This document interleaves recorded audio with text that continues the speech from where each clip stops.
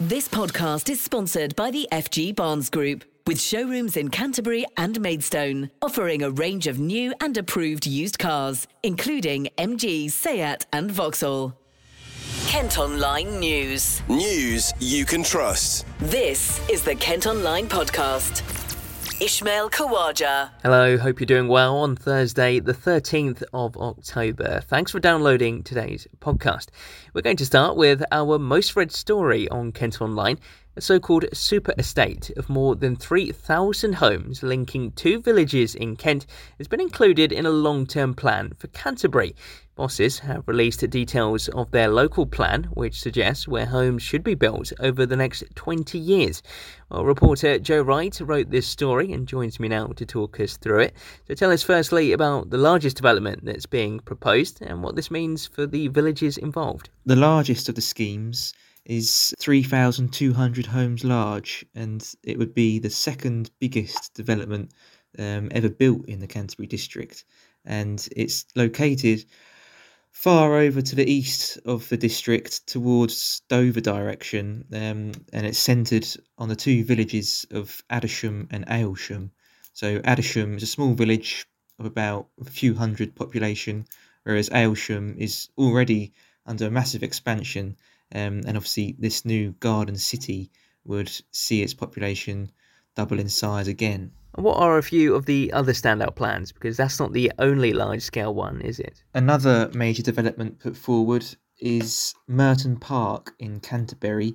That would be for 2,075 homes on about 100 acres of land between Nackington Road and Southern Wincheap, sort of running along the side of the A2. Space would also be allocated for the city's proposed super hospital, which would replace the existing KNC. Also, a new football ground for Canterbury City FC would also be built. Then, elsewhere in the city, you've got more than 1,000 homes planned off Littlebourne Road, and there are numerous other sites as well put forward. Then, branching further across towards the coast, you've got a very large development at Brooklands Farm in Whitstable, which would see 1,300 homes, and also a school for special educational needs. That would be the first in the district. Then also on the coast, there are plans for two new secondary schools.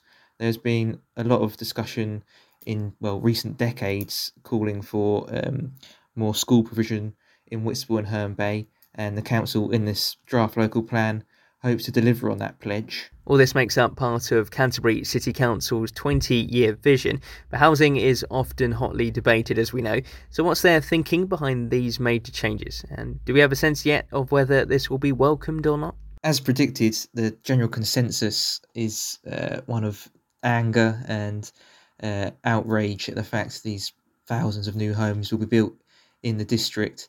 Yet the council and its council leader, Ben Fitter-Harding, they have targets set upon them by the government which they have to adhere to, and this local plan would see that government target be hit.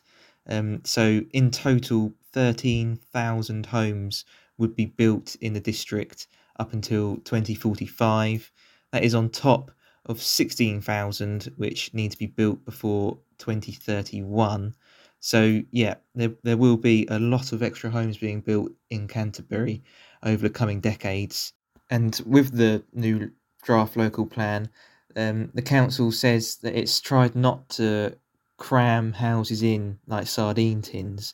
They've instead found larger sites in which more houses can be sort of spread out, and extra areas can be dedicated to green space, which they say will be better for mental health and well-being.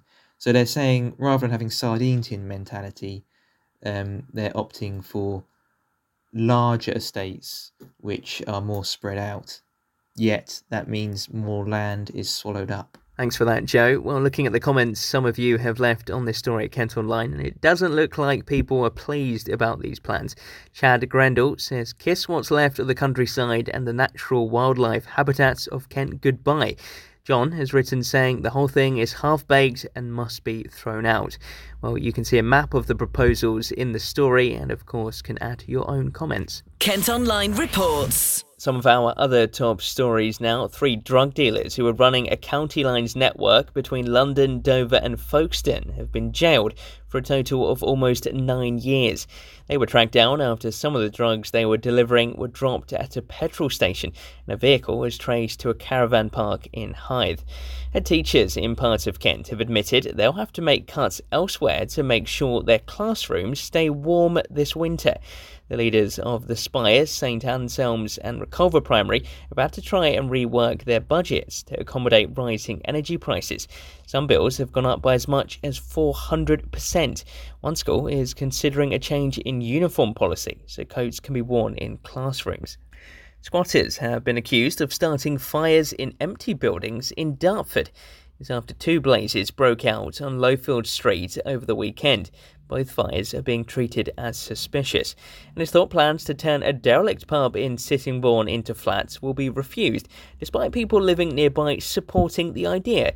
The former Kemsley Arms has been closed for almost 10 years and branded an eyesore. An application has been put in to build 20 apartments on the site. A decision is due to be made tonight. KentOnline reports. Now, if you're waiting for any deliveries, there's a warning they could be delayed as postal workers in Kent go on strike. They're joining more than 115,000 colleagues across the country in the first of 3 planned walkouts. It's because of a dispute over pay and conditions, and there's a warning it could affect Christmas deliveries if it's not resolved. Members of the Communication Workers Union claim there are plans to delay the arrival of post by 3 hours and slash sick pay. Dave Ward, the union's General Secretary, says that's unacceptable. There is no prospect of us agreeing that type of asset stripping business plan and a levelling down agenda. We're up for modernisation, but I would stress this is not modernisation. This is asset stripping, levelling down of the worst sort. Royal Mail says the strike action threatens the job security of its staff. Meanwhile, a union's once again calling for meaningful action against P&O ferries, 7 months after they sacked 800 workers and replaced them with cheaper agency staff. The government have said they won't take criminal action against the company, despite boss Peter Hebblethwaite admitting they broke employment law. A new law is going through Parliament to give better protection to seafarers working in UK waters. We're being urged to report any cases of hate crime, no matter how small, in a further bid to tackle the problem. More than 5,000 offences were recorded by Kent Police in 2019. That's up from 3,800 the previous year. The vast majority of cases involve people being targeted because of their race. Ajaib Hussain is from the Kent Muslim Welfare Association. He's been speaking to Jadzia from our colleagues at KMTV. There have been many instances of hate crime or prejudice. It takes all forms, and in life, you face those things and you have to tackle them, and that's why it's important, whether it's small or big, to make the police, first of all, or whoever the responsible authority is aware.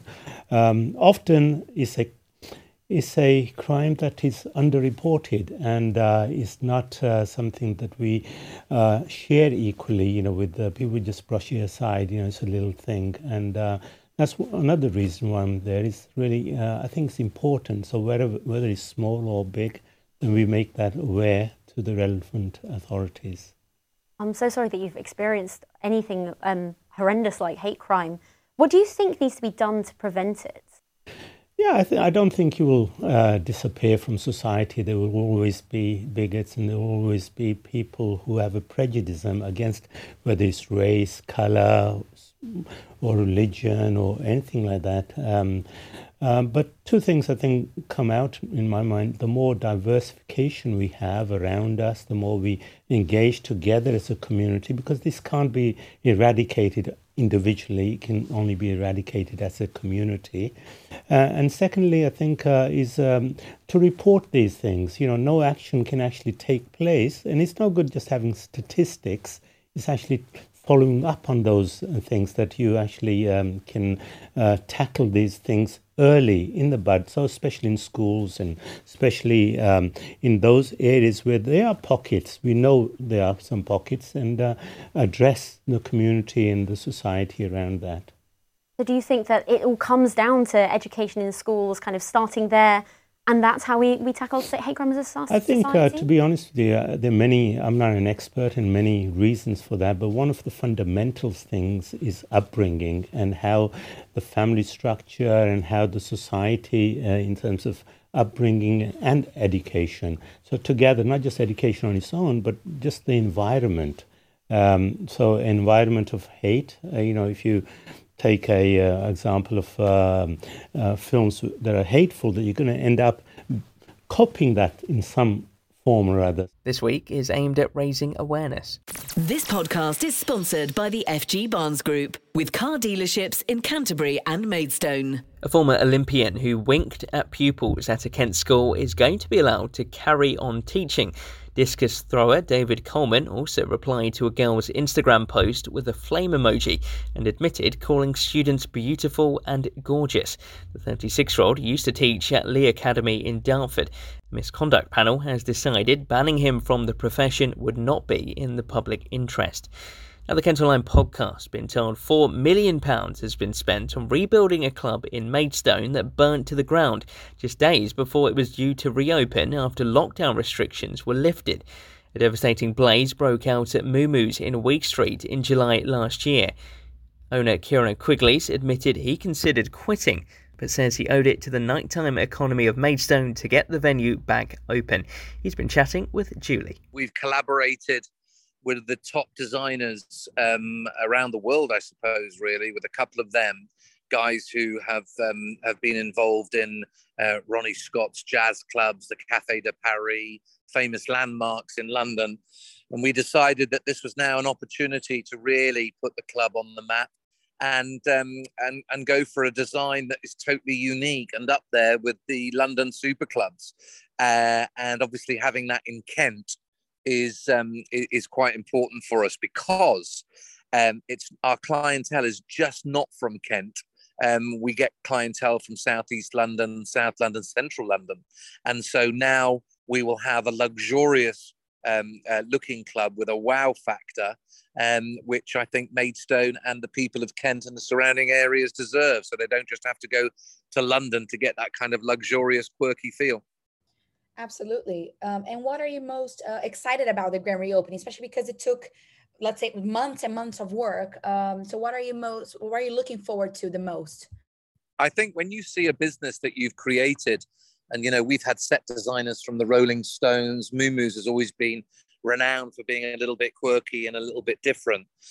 When you saw 30 years of your work kind of burn to the ground, this whole restoration kind of project and seeing it come together, it's all been exciting, really, every single part of it. And, since the club was last done was 30 years ago, so things have changed a little bit, things have become a little bit more advanced now as far as interior design and fabrics go, art as well. So it's given us the opportunity to work with some of the best artists in Europe, to get our art in there, and also some of the best fabricators who make the most beautiful kind of like fabric sofas. And so we've had it all interiorly designed, completely bespoke. So I suppose it's every single part of the project is exciting. The lighting design and the sound system, 150,000 has been spent on that. So it's really top of the range. It's what, as I say, you would get in one of the clubs in kind of like Ibiza or Dubai. Do you know roughly how much you spent overall with this whole refurbishment? I suppose the whole project with the rebuild and everything has been a £4 million job in the end, which will be kind of like to rebuild again. And for interior design, etc. So the insurers that we've been working with, Hiscox, they've been very, very good, been very, very, very supportive. And there's been a loss adjuster as well called Crawford's. They've been excellent. They've helped us along the way, and they saw the devastation that it caused us. And they really have given us a helping hand up to try and get up and running and get the nighttime economy of Maidstone really flourishing again, because we were pre-fire, we were bringing in about 3,000 to 3,500 people into Maidstone town centre. So I think the nighttime economy will be really looking forward to Moomoo's reopening again. It's been a really emotional process because it literally went from burning to the ground to now rebuilding in a whole different design and perspective. But also, how do you feel personally about all of this, from seeing your business of 30 years of hard work crumbling into ashes and then literally rising from the ground again, and now having a major reopening? And as you said, now not only reopening, but up to competition with the big guys, not only in the UK, but in Europe. How do you feel about all this? God, it's really a mixed emotions. You know, I went to a really dark place, was prepared to throw the towel in and give it all up. And then my wife actually bought me a pair of boxer shorts that said, big boy pants, put your big boy pants on. So I did. And I literally thought there's only one way for me to go, because we have 100 members of staff that were relying on us. We have a large clientele that were relying on us. So from going from a very dark place to one that just has to kind of like get focused. And now that we are nearly there, every day is an emotional roller coaster, really. I know it sounds a bit dramatic, but when you've gone to that dark place and you see nothing, and then you see the walls rise again, and then you see those walls being created with the most amazing art, it's just breathing life straight back into a building that was really, really, really kind of gone. So that whole journey is very, very emotional. To welcome guests again on November 5th. Elsewhere, so one of Kent's oldest pubs, which has been badly damaged in a huge fire, will be able to rebuild and reopen. The Dirty Habit in Hollingbourne went up in flames on Sunday night, and crews are still at the scene checking for hot spots and making sure the area is safe. You can read all about the pub's 1,000-year history on our website. A community farm on Sheppey says it's hoping to get more young people interested in farming. Curly's Farm was started 4 years ago and now works with 36 schools, 4 colleges and 2 universities. They've set up a young farmers group, which is thought to be the first ever on the island. Founder Kyle Ratcliffe has been speaking to our reporter John Nedden. The good thing about the fact that what we're doing is breaking down stereotypes. So I think there is this understanding that most young farmers, or Kent young farmers, driving around their country estates and their Land Rovers with spaniels and things.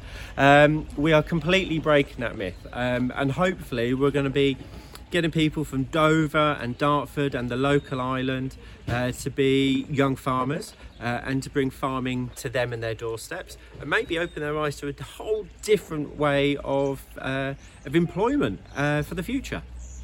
So what can they learn on your farm?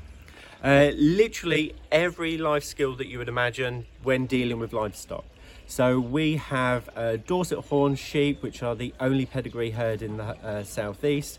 We have our short-legged Dexters, which are a cattle. So what we do is that we're training, hopefully, the farmers of the future to come to our farm and teach them the skills to not only look after, but to show and care for these animals that are just truly amazing. So how many young people come to you per week, per day? So over a 7-day period, because farming is 7 days a week, 365 days of the year.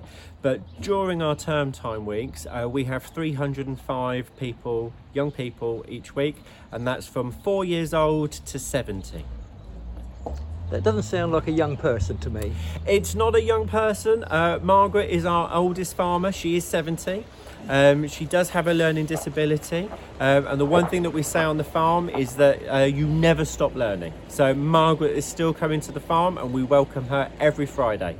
It costs about £300,000 a year to run Curly's. Europe's busiest McDonald's drive-thru has reopened today after being closed for almost a month. The outlet at Orbital Park in Ashford has been refurbished. It's also the second busiest Mackie D's restaurant in the world, behind one in China. A new carbon academy is being set up to develop the green skills needed to build the Lower Thames crossing. The new road tunnel will link the A2 near Gravesend with Tilbury in Essex to hopefully reduce congestion at Dartford. National Highways are setting up digital training for people and businesses to try and reduce its impact on the environment. And a Kent dog warden has won an award after several high-profile rescues.